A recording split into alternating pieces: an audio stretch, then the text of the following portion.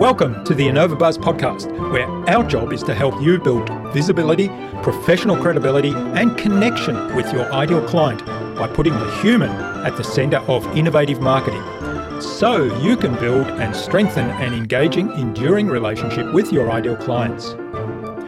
I'm Jürgen Strauss from InnovaBiz, and I'm honoured that you're here with me. If you haven't yet joined our wonderful Flywheel Nation community, go to flywheelnation.com and join in the podcast conversations. Do subscribe to the show and also leave a review because it helps others find us. Let's get into today's masterclass on this InnovaBuzz podcast.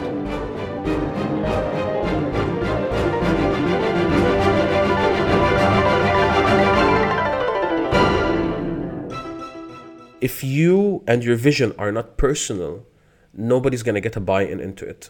You can say, I want to be the best car manufacturer or the best in the fastest delivery or something. That's a nice, logical, rational vision. But what's going to get people to buy into it is the emotion. And I train people on listening for an emotional charge in people's language, because that is a great principle to live by, because I'm dealing with a human being who has a human experience at work.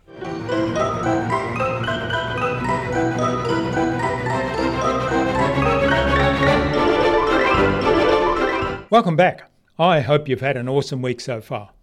I'm really excited today to have on the InnovaBuzz podcast as my guest, Khaled Gorab, who is also known as the Relationship Architect. He's a leadership and business coach. He calls himself a simplifier for CEOs and leaders. He helps businesses and people envision their company's growth and leadership enhancement.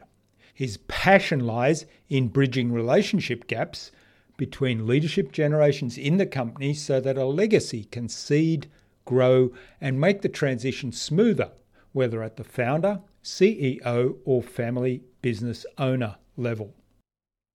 In our conversation today, Khaled talked to me about communicating in a way that creates the best result for everyone. Communication, after all, is fuel to the team relationship. We talked about creating practices that sustain growth, and we talked about getting clarity about and emotional connection with our vision and our why. Without further ado, then let's fly into the hive and get the buzz from Khaled Gorab.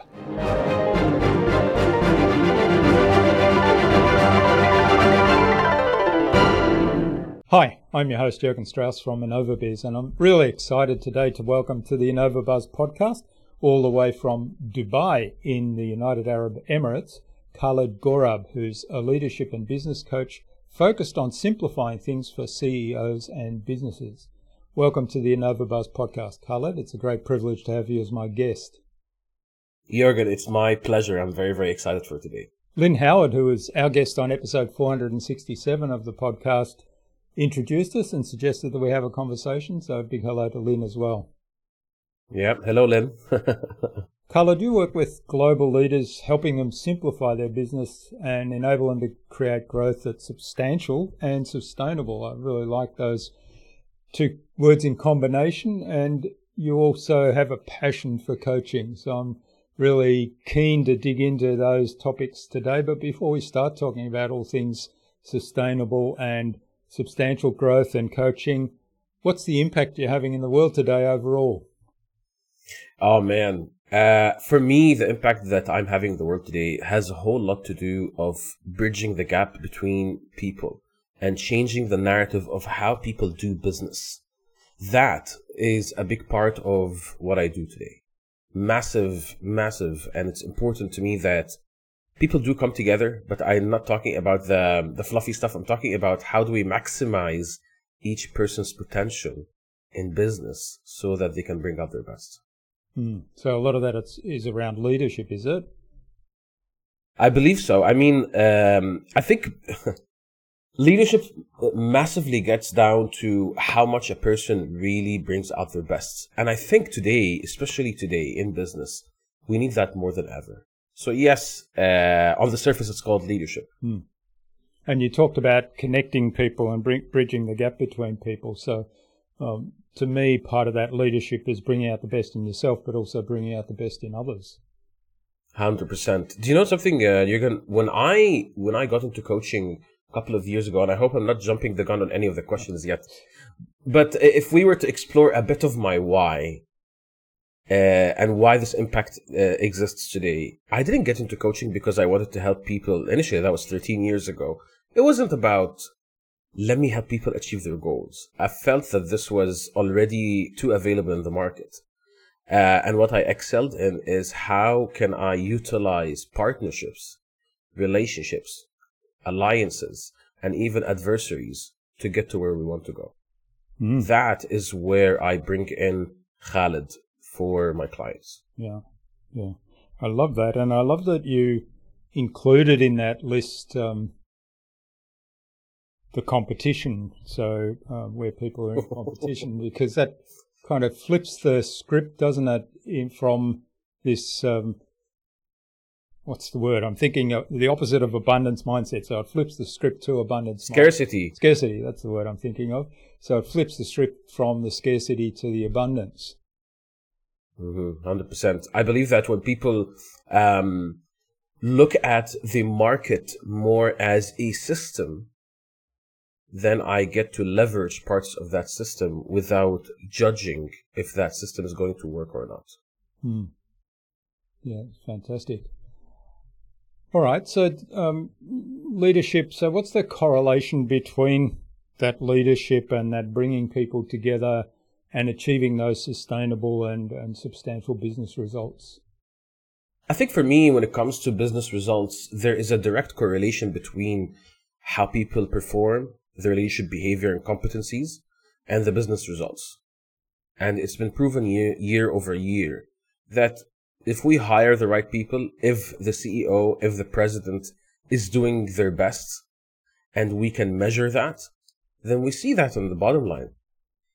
That for me is a philosophy that has been proven time after time. And there are so many people out there in the market applying that. One of the, can we say, modalities that I love using is called the Leadership Circle. And it was created by a guy called Bob Anderson in the United States, taking some of the work from a Harvard professor called Bob Keegan. And how do we apply change into organizations and companies in a way that creates business results through great leadership. Fantastic books that they have, fantastic modality that really draws a correlation between both. Fascinating. I'll have to check those books out. I'm not familiar with those. Yeah. Okay, so one of the things that I hear over and over again, particularly when it comes to investing in companies and doing due diligence in the companies, that people say you look at the leadership of the company and that gives you a lot of insight into whether it's a strong company, whether they have a future, whether it's something worth considering as an investment. What are your thoughts about that, looking at the leadership as a guide to how healthy is the company and what's their future look like? I've got a big smile on my face because this is right up my alley. So often when it comes to companies, especially in the startup world, when you are above what they call the Series A funding, Series A funding is at the point where the startup is looking to maximize their growth. They've proven that they have great growth. Now it's time to maximize and scale even more. And this is the point where there has to be a team in place, a solid team, a solid leadership. You have your systems in place. You have everything working A-OK. And when you reach the next level of, can we say, funding, especially from venture capital, they're going to look at the people and say, is this team going to drive the vision of this company 10, 20, 30 years from now or no? And in order for that to happen, we have to have the right governance in place. We have to have the right people in their seats, the right mindsets. They have to really gel well. So when I come in as a coach and I help these people do that, it's super important that we are okay with the fact that, hey, there are some people that are just not up to it. And there are some people that are doing fantastic. And this is where the fun starts, Jürgen. This is where it really matters. I believe a great leadership in place is going to not only motivate, but bring out the best in people, in the sense that, let's say we have a hot day, a rainy day, a very bad day.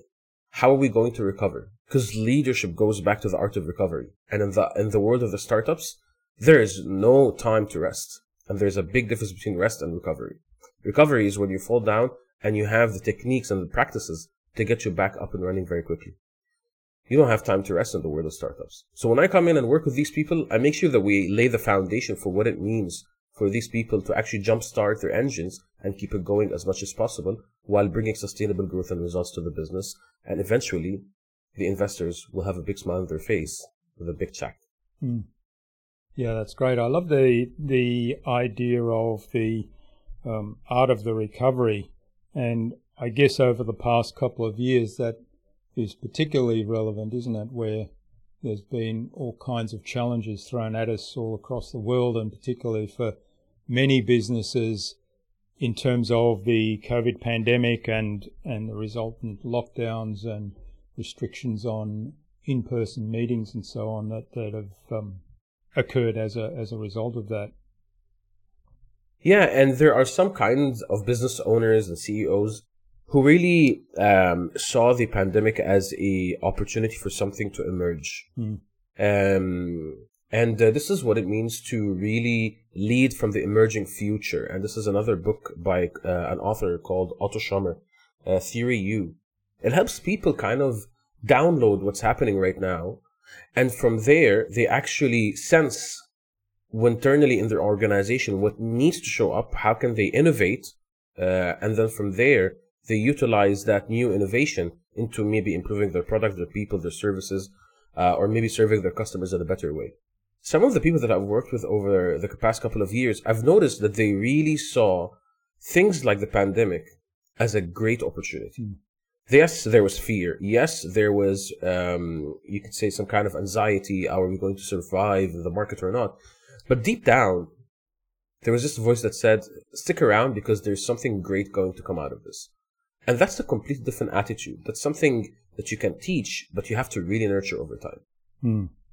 Yeah, that's certainly, I saw the difference early on where there was a lot of fear and negative talk happening, and then you started to see a few people say, well, here's an opportunity, we can make some changes here that we need to make to sustain our business through this crisis, but it actually opens up some doors of things that we can do going forward once the pandemic is over, which gives us some additional product services in our toolkit, which will strengthen our business for the future. So do you have any really good examples you could share with us where people have kind of taken that positive approach, said this is actually an opportunity to do something different, and where that's served them really well? So one of my clients is a Q-commerce business in Southeast Asia. Before the pandemic hit, they were just, revving up their business model and everything. Solid team of people who mostly have a banking and finance background. And from my experience, I found that those people usually are great at doing business, but struggle with relationships and partnerships. And that's fine because you really excel in that area of finance and building a business and putting it together. When the pandemic hit, it was very hard for them to kind of visualize how this business is going to run. But in the world of Q-commerce is the fast delivery options that we have today in the market. They found ways, especially with the CEO, great guy. Over time, when we sat together over about two and a half months. Yeah, I think it was 2.5 months. We sat together and eventually we named the great elephant in the room, because we usually call out the bad elephant in the room. Yeah. But there's another elephant that we don't mention. And they're like, we're really committed to our customers, and everybody shared their deepest why. And to some people, this is really fluffy, but I promise you, man, when you tap into people's true definition of why they're in business, they really don't give up. They want to keep going. And so, eventually, after that session, something lit up in everybody, especially in the CEO. And he decided, I'm going to create the fastest Q-commerce approach in Southeast Asia ever. And even when the pandemic hit, they had organic year-on-year growth. simply because the attitude was great and the team stuck together. Now, to some listeners, that sounds a bit nebulous, but I can tell you something for sure. It really doesn't take much to get people to excel in business, because most of these business owners and CEOs and executives know what they're doing. They're there because they know what needs to be done.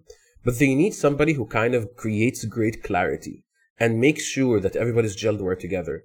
And so they can focus on the inputs of business rather than the outputs of business. And from there, they can drive great growth.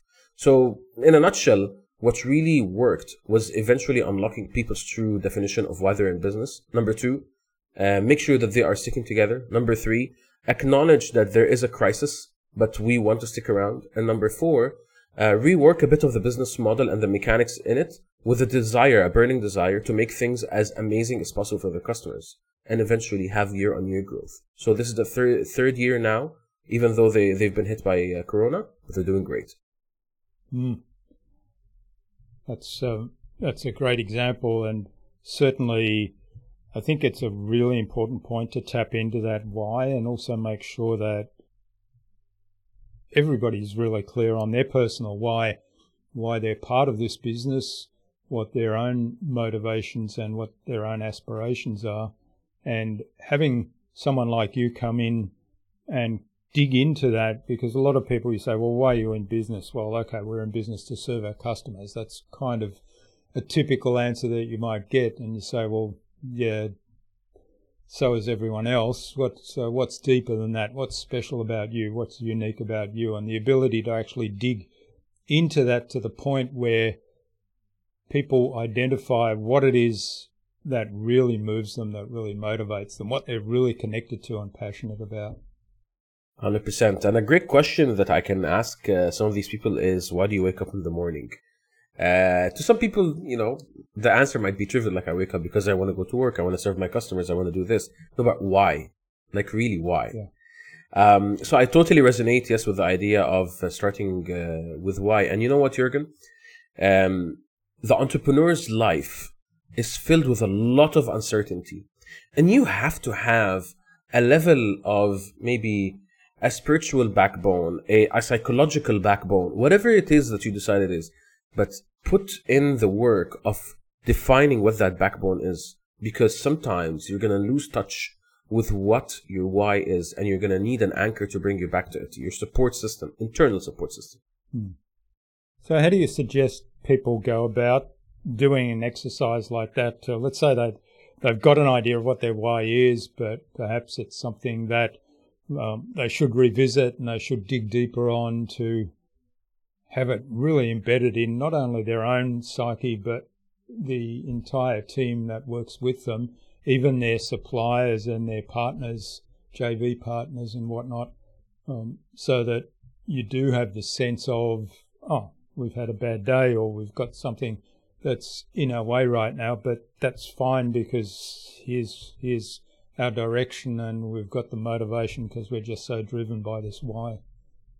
Mm-hmm. Well, let's bust a myth around the why. That there's a myth going around for years in our industry, which is the moment you remember it, you're going to feel this awe and energy. And it's great when you find out what your why is, don't get me wrong. But sometimes, even when it's right in front of you, you're not going to get that feeling. So let go of the fact that you need to feel great. This is not about feeling great. This is about doing great in the world. Yeah. And yes, in the process, you can feel great because you see the results.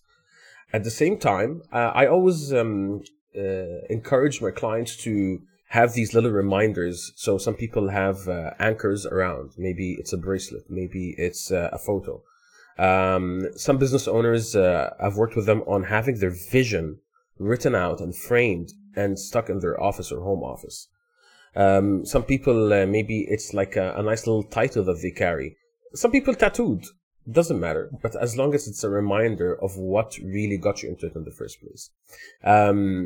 There's a nice toolbox that I learned back in the day. It's fantastic. And they have this amazing exercise. It's made for relationship systems. So it's great for teams. And they call this exercise the relationship myth. Mm-hmm. And the relationship myth is around the idea that if I can tap into the person's very first moment when they started, it creates an anchor in themselves that it's always about day zero. Most people forget day zero. Mm. So when I sit with a CEO or a founder, sometimes they get very frustrated about what's happening around them, and I ask them, remind me, what was it like to start? And that confuses them, because why are we talking about day zero? Or I can ask them, remind me, what was the point when you decided that this is the business that you're going to get into? So these little questions can support somebody in having these amazing reminders over time. Mm.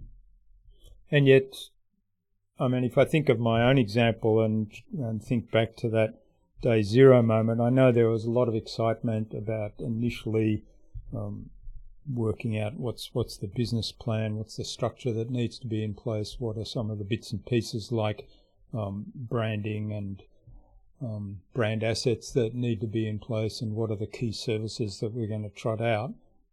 But over the years, a lot of that has evolved and changed with things that we've learned, and we've kind of changed direction many times. And there is a certain disconnect, I guess, to that initial outset, even though probably the driving motivation and the reasons why going into that business are still there and still very powerful for me personally. Could you, I know that the spotlight is on me, but just kind of to feed the energy a little bit here, why would it be powerful for you though? Yeah. Well, I guess for me, the history is a little bit going back to the very early days of my corporate world, where I lived through the inside of one of the big film manufacturers, the transition of photography from film to digital photography, and I saw firsthand how blinkered that company, and I know, from reading and from what we know in hindsight, how blinkered the other companies in the film space were. So I was with Agfa, Kodak and Fuji were the other main, and Konica were the other main film manufacturers, and of course there was Polaroid on the periphery there, and we all know that most of those companies don't really exist in any real form these days, although Fuji was the only one that managed to make a transition to digital cameras and digital images, plus a lot of the other things they've got going on. But that to me shaped my whole philosophy around, you can't sort of you can't take a business model that in this case was 150 years old and just say, well, we're just going to keep improving that model and ignore what else is going on around us, which was, the whole digital revolution, and it was going to impact in photography in many ways. And the digital photograph and the digital camera clearly torpedoed that business model entirely. And rather than kind of pivoting the business and responding to that and looking at, well, how can we take advantage of that? Like you were saying earlier, how can we see this as an opportunity and not a threat? It was kind of treated as a threat initially, and then it was treated as, no, this really isn't a threat. But the transition to opportunity wasn't recognized. So for me, that always has formed the way I approach business right through my corporate career. And the other thing that happened during my long part of corporate career when I was traveling a lot was building lots of relationships with people, and the importance of having those relationships to be able to actually work with people and have the success. So those two things kind of came together at the beginning of my business, and that's still very core to me today. Wow. Do you know, this speaks volumes as to why this podcast is about innovation. This is fantastic. I appreciate that. And Jürgen, I think what you possess as an ability, which is something that a lot of business owners, CEOs, and entrepreneurs lack today, is to observe certain parts of the system that are not functioning well and creating a negative result. and eventually it leads to the demise of an organization. A whole organization, an empire, falls apart. When it comes to working together with businesses, it's really important to keep your head down, yes, at work, but also your hand on the pulse, or hire somebody to have their hands on the pulse. Somebody who can actually integrate the business into the real world over and over again. And somebody asked me the other day, Khaled, how do you know if the business owner that you're working with is really going to do great stuff in the world or not? And I say, it's how integrated they are into the society and market. Because when they are integrated into the society and market, they understand the clear issues. When you understand clear issues, you have a great way of solving them. And when you can solve them, you can innovate. Yeah, that's a really important point. And I think the example that I gave before, certainly there was a big disconnect there. 100%. 100%. All right. Now, one thing I know you talk quite a lot about is cultural and emotional intelligence and how that's important in leadership. So let's dig in a little bit more into that and explain to us what you mean by cultural and emotional intelligence. I mean, there's lots of definitions around, but how do you understand that, and how does that play into your idea of a good leader? You know what? One of my recent discoveries about my why is the term culture transfer. I live in a city where there are so many nationalities, and when you enter the workplace, it's very difficult to deal with so many cultures at the same time. People reach this point where they experience something called culture fatigue, which is you're trying so hard to deal with so many different cultures over and over again that you burn out from just trying to deal with so many different mindsets. And because of that, it's important to realize that it's not about necessarily dealing, it's about transferring culture properly. And that's where true communication comes in. And I'm not talking about, let's do a workshop on communication skills and everything's going to be fine. I'm talking about having a clear understanding of how to communicate in a way that creates the best experience for people and results. So that's the first thing. Second, I learned over time that when it comes to business, it becomes very difficult to really identify what is the people issue. And so these companies hire so many consultants and so many coaches and so many trainers to create these so many different reports, but no true practice is put in place. So when I come in, I don't just do coaching or I don't do training. I create practices, something that sustains the client's growth. And number 3, after we have these two in place, what are we going to do to keep this foundation from falling apart? And all of this was driven by what I love, it's called systems thinking. Systems thinking gets you to really see the big picture of how these different moving parts work together. When it comes to culture, it embeds itself into systems in a way that could either make or break the system. As simple as a different kind of hello between people. That could, I don't know, destroy a meeting that potentially could bring a good fortune to the company. So for me, that's kind of my simple philosophy.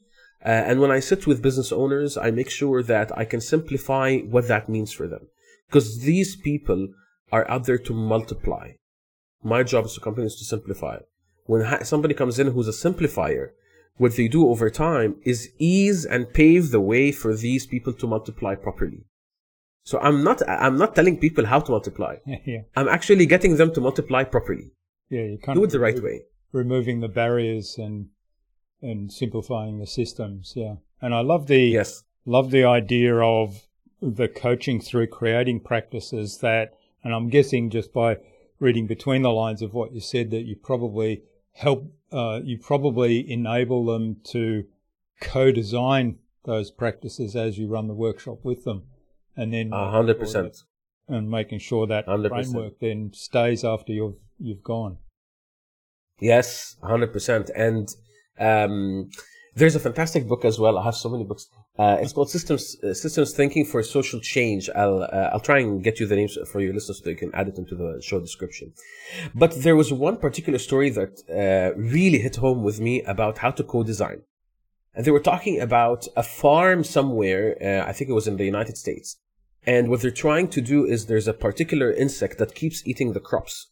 So they hired this company, for a certain kind of pesticides, specifically to eliminate that kind of insect. Because the farmers believed if we eliminate this insect, because they're farmers, they know farms very well, that if we eliminate it, our crops will grow better and at a faster rate so that we can sell more of these crops to our suppliers and distributors. Great.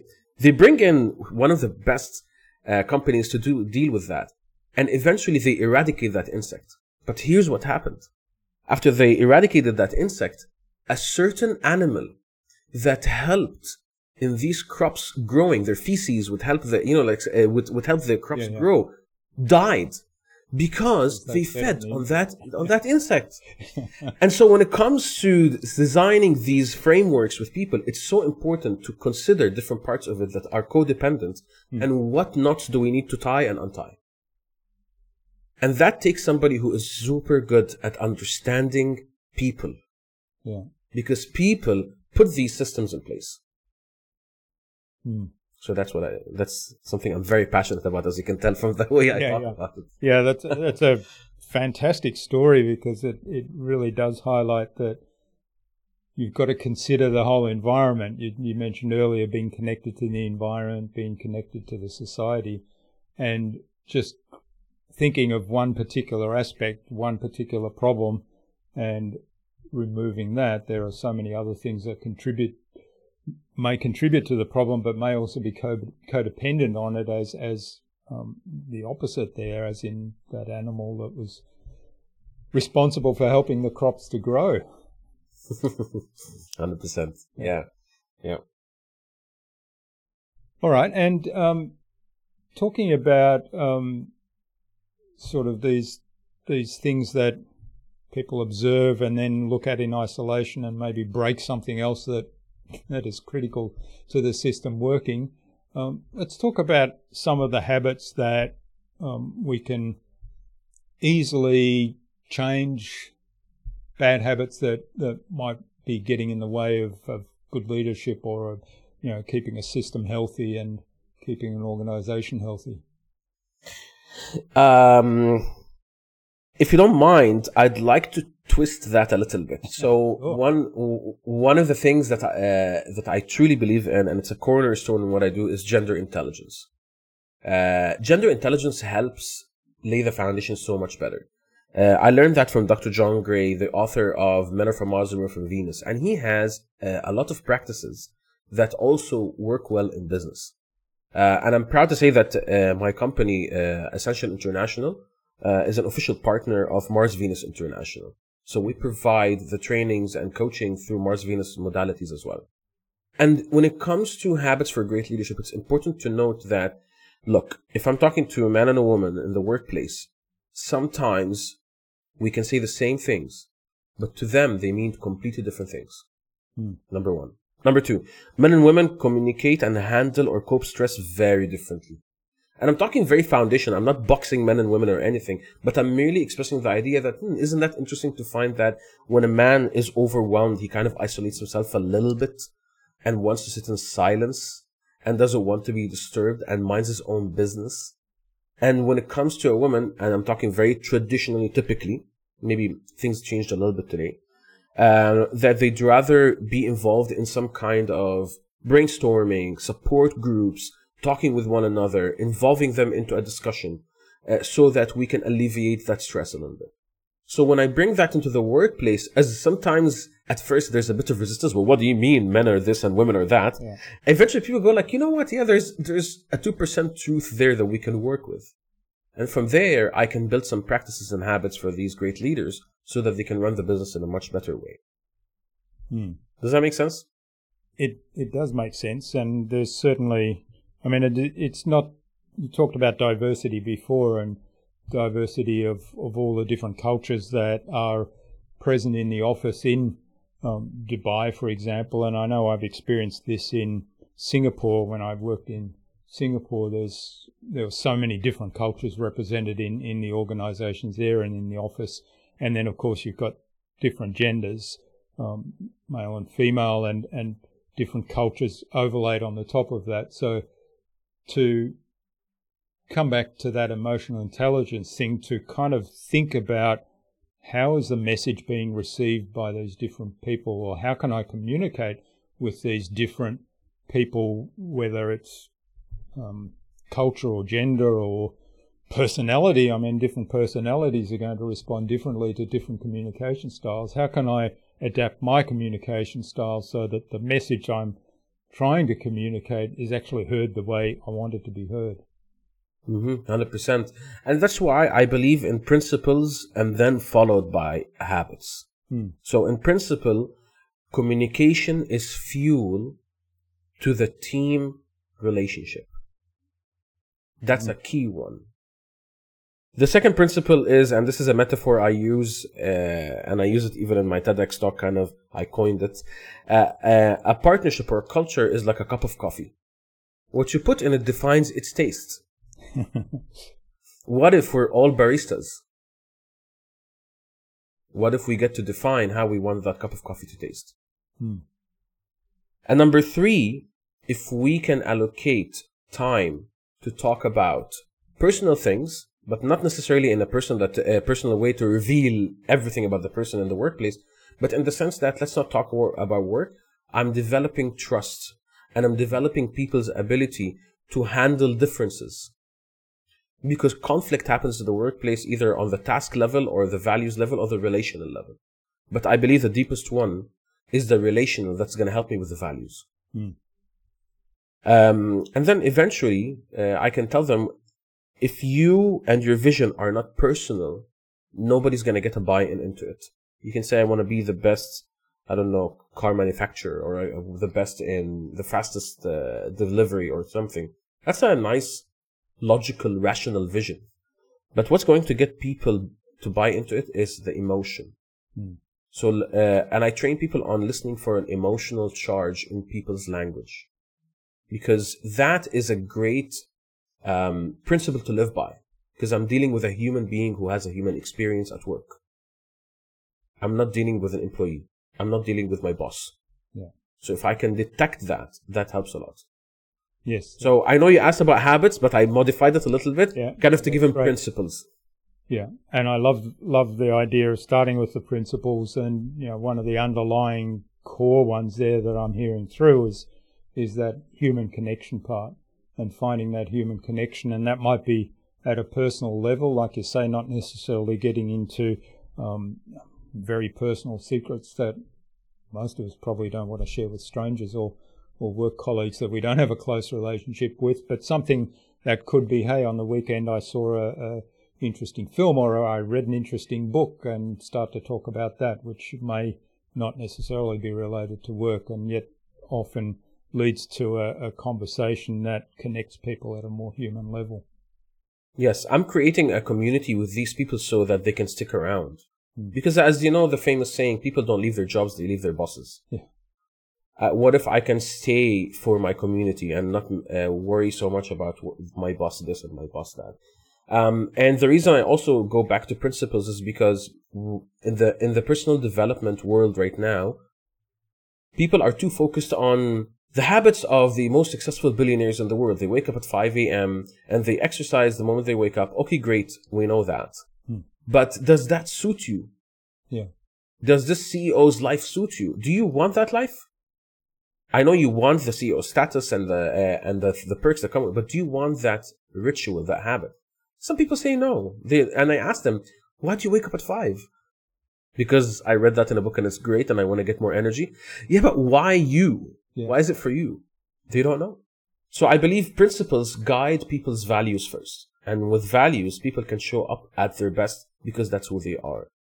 It's not going to be based on some book that they read. I live to get people to personalize their experience, not just blindly follow a book. That's a big part of it, Jürgen. Yeah, and I think it's a really important point there, coming back to the idea of principles. We can read books about those successful entrepreneurs, and we can look at, well, okay, what are some of the principles I could draw out of that are a fit for me personally? And so it's not about getting up at 5 a.m. in the morning and exercising first thing, if that's not me. But it is about looking after myself and my health and fitness. That Yes. would be kind of a principle, and that's important. Yes. And that's an important aspect in business success as well. Bob Keegan, the author of Immunity to Change, the book that I mentioned earlier today from Harvard, he said, better you plus better me equals better us. And I was like, look at that simple formula. If we can just break that down and focus on that better me and make it personal to me, personalize it, it's going to work so well in the organizational context. That's fabulous. I think that's a good point to transition now into the buzz, which is our innovation round. And this is the same 5 questions I ask of every guest. So I've got 5 questions that the idea is that you'll give us some insightful insights, some valuable insights that drive our listener to action today that really makes a difference. Let's go. What's the number one thing anyone needs to do to be more innovative? Listen, and listen. Happy to elaborate if you'd like me to. Yeah, absolutely.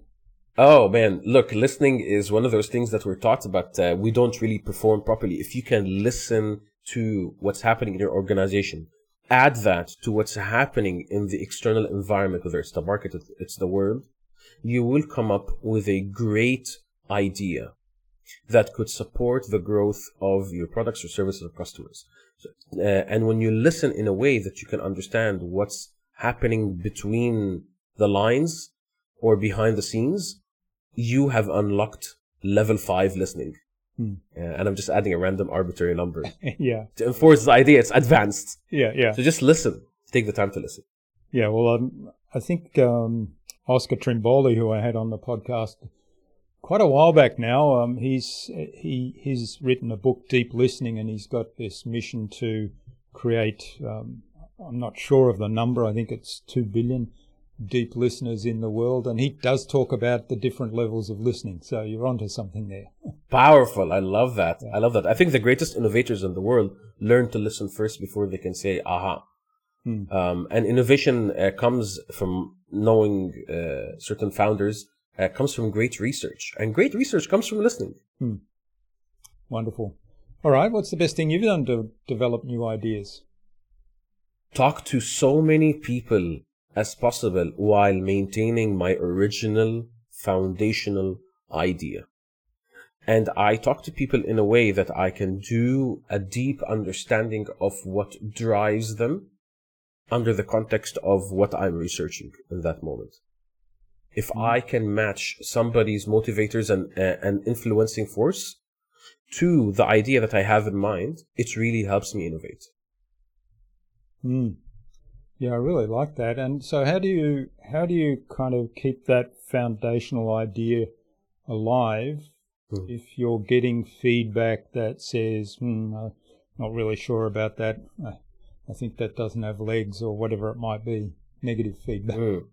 There's a principle in systems thinking, which is all voices are important and need to be heard. And bearing that in mind helps me really fine-tune my questions and my ability to sit there and merely absorb what's being said without taking it personally.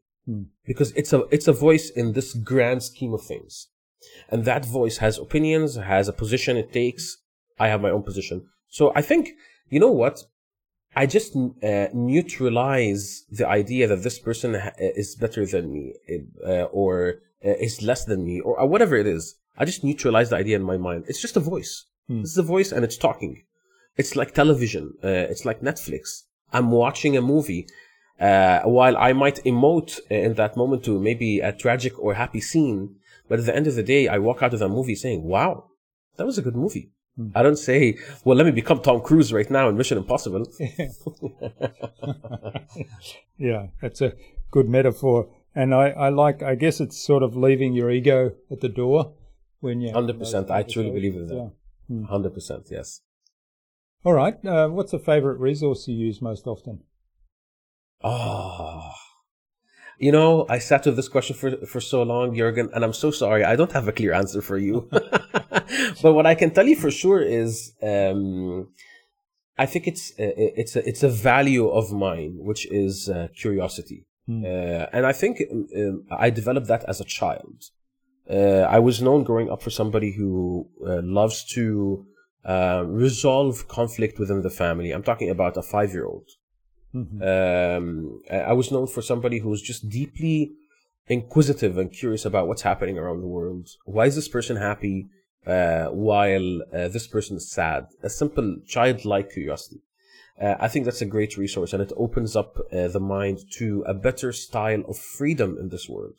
I think freedom based on trauma and hurt and issues that are around me that I have not resolved will create a desire for freedom that hurts me and others in the process.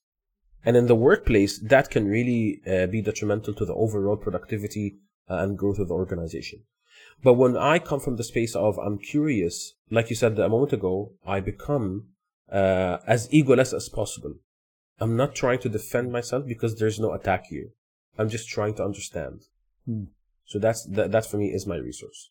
Yeah, and I guess most people, I think, at the age of 2, probably, because that's the time when the kids are asking why all the time, have that inborn curiosity, and yet it's often trained out of us because as parents we get fed up with the 2-year-old saying why ad infinitum, and you've given every answer you can possibly think of, and they're still digging deeper and saying why.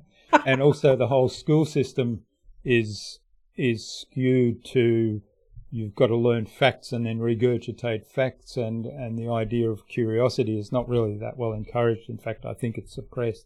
So how did you maintain that curiosity throughout those years? I saw the results it got me over time. It created better connection. Because my story is, I grew up in a home that was, could you say, at times very chaotic, some challenges at home. And that was part of my upbringing. But eventually, as somebody who just was part of it, I became a great observer. Eventually, people became my books. And I noticed that my silence created clarity. And when I had clarity, I was able to inject that clarity into the system and create a result. And I was like, that's an interesting process here. And I kept repeating that process over and over again until I finally got to a place where like, this is my key skill that I can bring true change and impact into the world. And then eventually when I got coach trained, they teach you exactly how to do that, and they hone it in. Wow. So I can tell you for that purpose, that's why I'm very, very, just a curious person. But I just want to put a disclaimer out there, because this might make me sound like an angel. I am not. There are times where, as a human being, I judge, and then I catch myself and I say, that was not nice. Yeah. And then I can just recover. So, this week.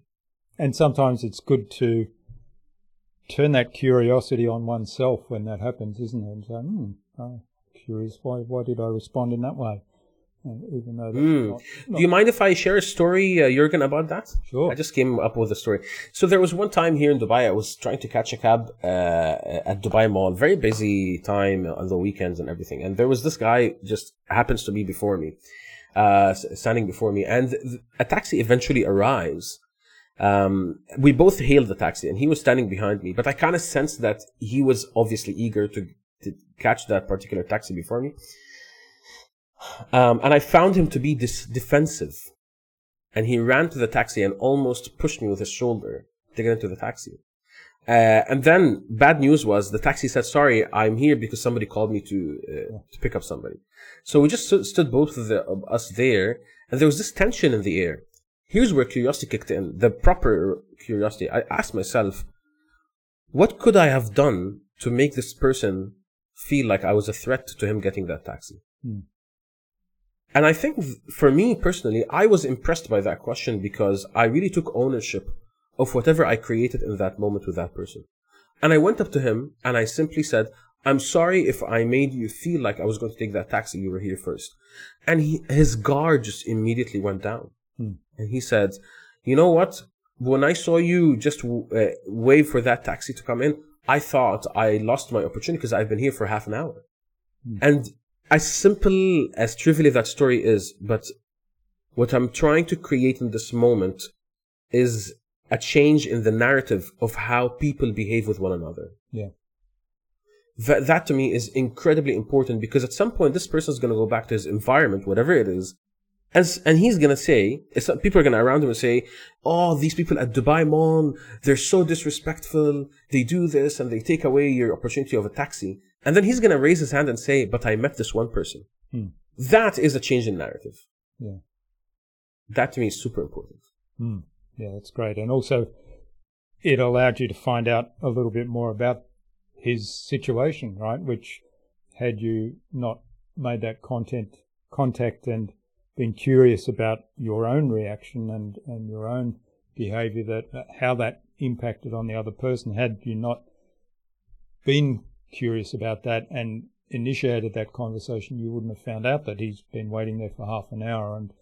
And I guess we all can feel that, yes, that would be really frustrating. 100%. All right, what's the best way to keep a client on track? Ooh. Jürgen, this question. Okay, so one of my favorite approaches is gentle accountability. Accountability has gotten a bad rep over the years that it has to be harsh. But gentle accountability for the people who are high achievers, at least this is part of the people that I work with, it has worked well and done wonders. Because high achievers can be very harsh on themselves.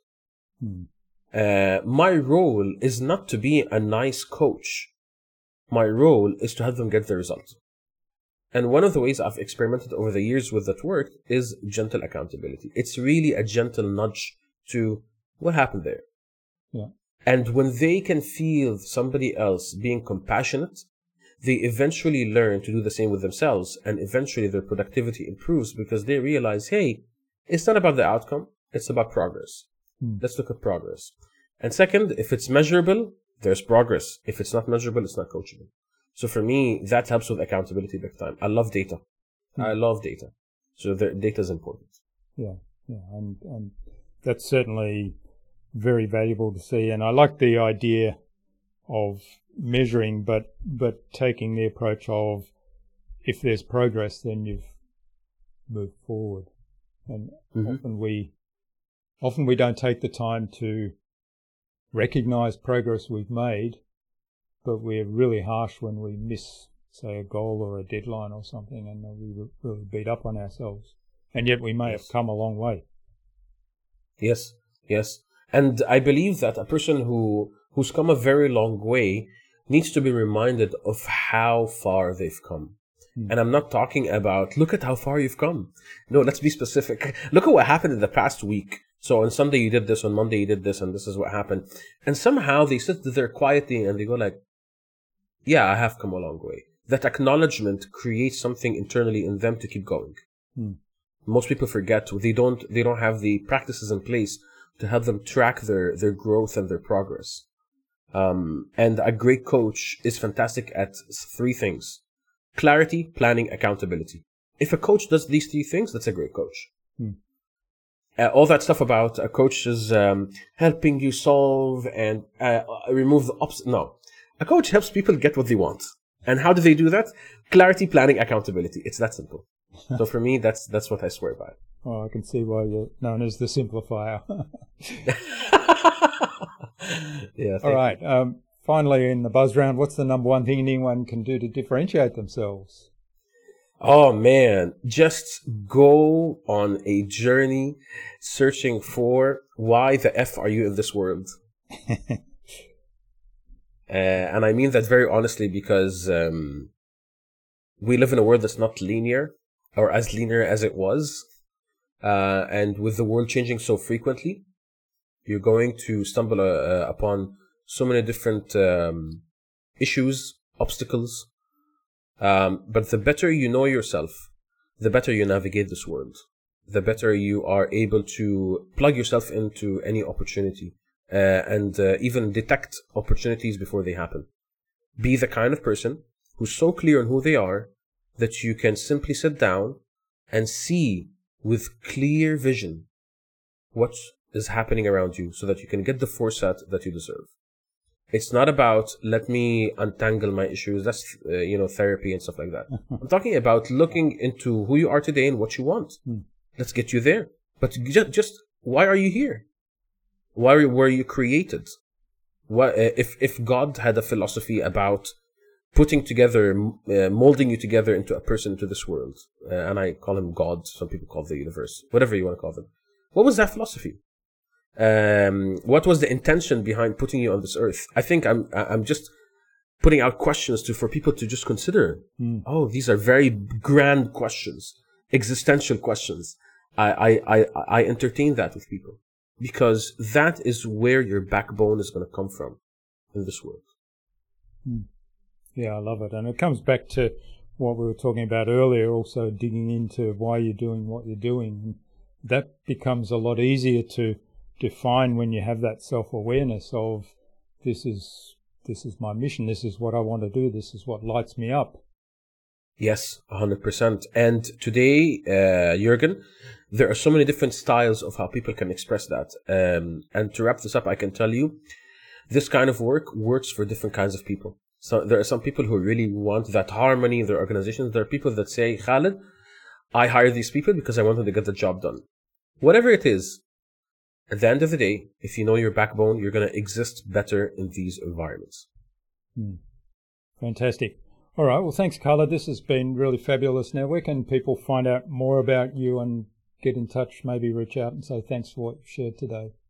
Yeah, no, my pleasure. And if I can offer something to your listeners, would that be okay? Yeah, sure.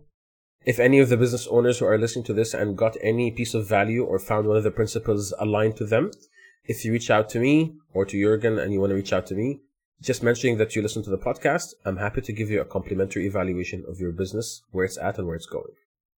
Wonderful. That's very generous. Thanks, Khaled. All right. Finally, as we wrap it up, do you have some parting advice for our listener? Keep listening to InnovaBuzz podcast. I like that. And number two, keep on learning, keep on searching. I think that is the true meaning of life today. Keep the curiosity alive. Yep. Yes. All right. Finally, who else should I get on the show and why? Oh, I actually have two people in mind. I'm not sure if I'm allowed to mention two people. Sure. But for starters, there is a good friend of mine. His name is Sridhar, V. Sridhar. He is a true inspiration. This person, if I can say, has been to hell and back in business. Somebody who lost so much and made so much back. And another person is a fantastic sports investor that I'd like you to have on the show at some point. So I'll happily connect you to both of them. Excellent. All right. Well, we'll get in touch with both of those people and invite them on the show, begin that conversation. So I'm really looking forward to that. It would be my pleasure. So thanks so much for your time and your insights. And this conversation has been real fun. I really enjoyed it, Khaled. And there's so much there in terms of really digging into your why and really finding out, what is it that you feel compelled to do in your life and really getting in touch with that. And my pleasure. My pleasure, Jürgen. I loved your questions. I love your presence. And this was a fantastic one for me as well. All right. Thanks. Please do stay in touch. I will.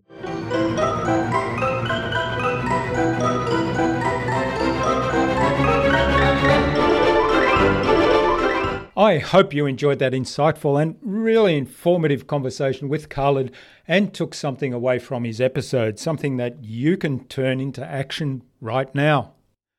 Are you really clear why you do what you do? With all the uncertainty of the life of independent business owners, we need that anchor and internal support system to sustain us. I invite you to revisit your why. Try the question that Khaled suggested. Go back to day 0 of your business or day 0 of your current passion. What did that feel like? And how are you doing great in that endeavor? What's the transformation you enable? Then ask, why do I wake up every morning? really why? Is there a story around that which you can tell, which you emotionally resonate with, which people you share it with would connect emotionally with you? Imagine the foundation such a strong why will give you and the connections with other people it would enable. Khaled's episode can be found at innovabiz.co/Khaled Gorab. That is KHALED all lowercase, all one word, innovabiz.co/Khaled Gorab. You'll also find contact information there for getting in touch with Khaled, as well as links to his website, his social media pages, and the other resources we spoke about in our conversation. Now, if you've listened this far into the show, then here's a challenge for you. Easy one.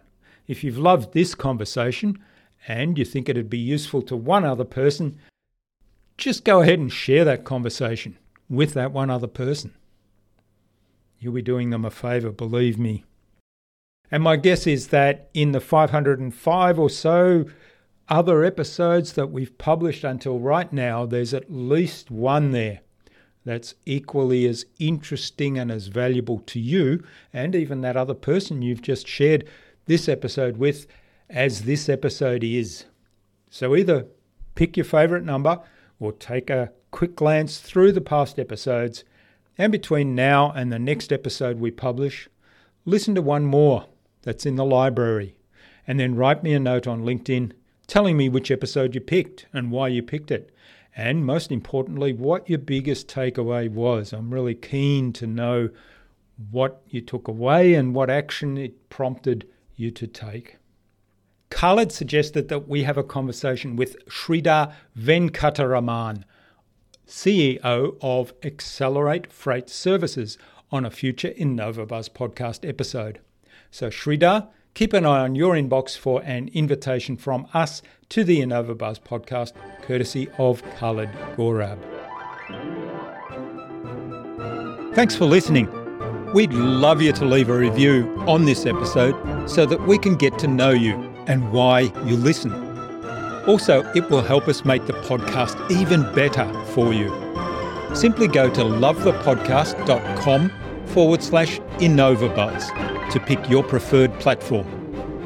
And you can follow the show by going to followthepodcast.com/InnovaBuzz. If you'd like a peek behind the curtain into how we put together this show, go to innovabuzz.co/flywheel, where you can access a free gift my team and I made for you, a short audio program that walks you through the entire InnovaBuzz flywheel.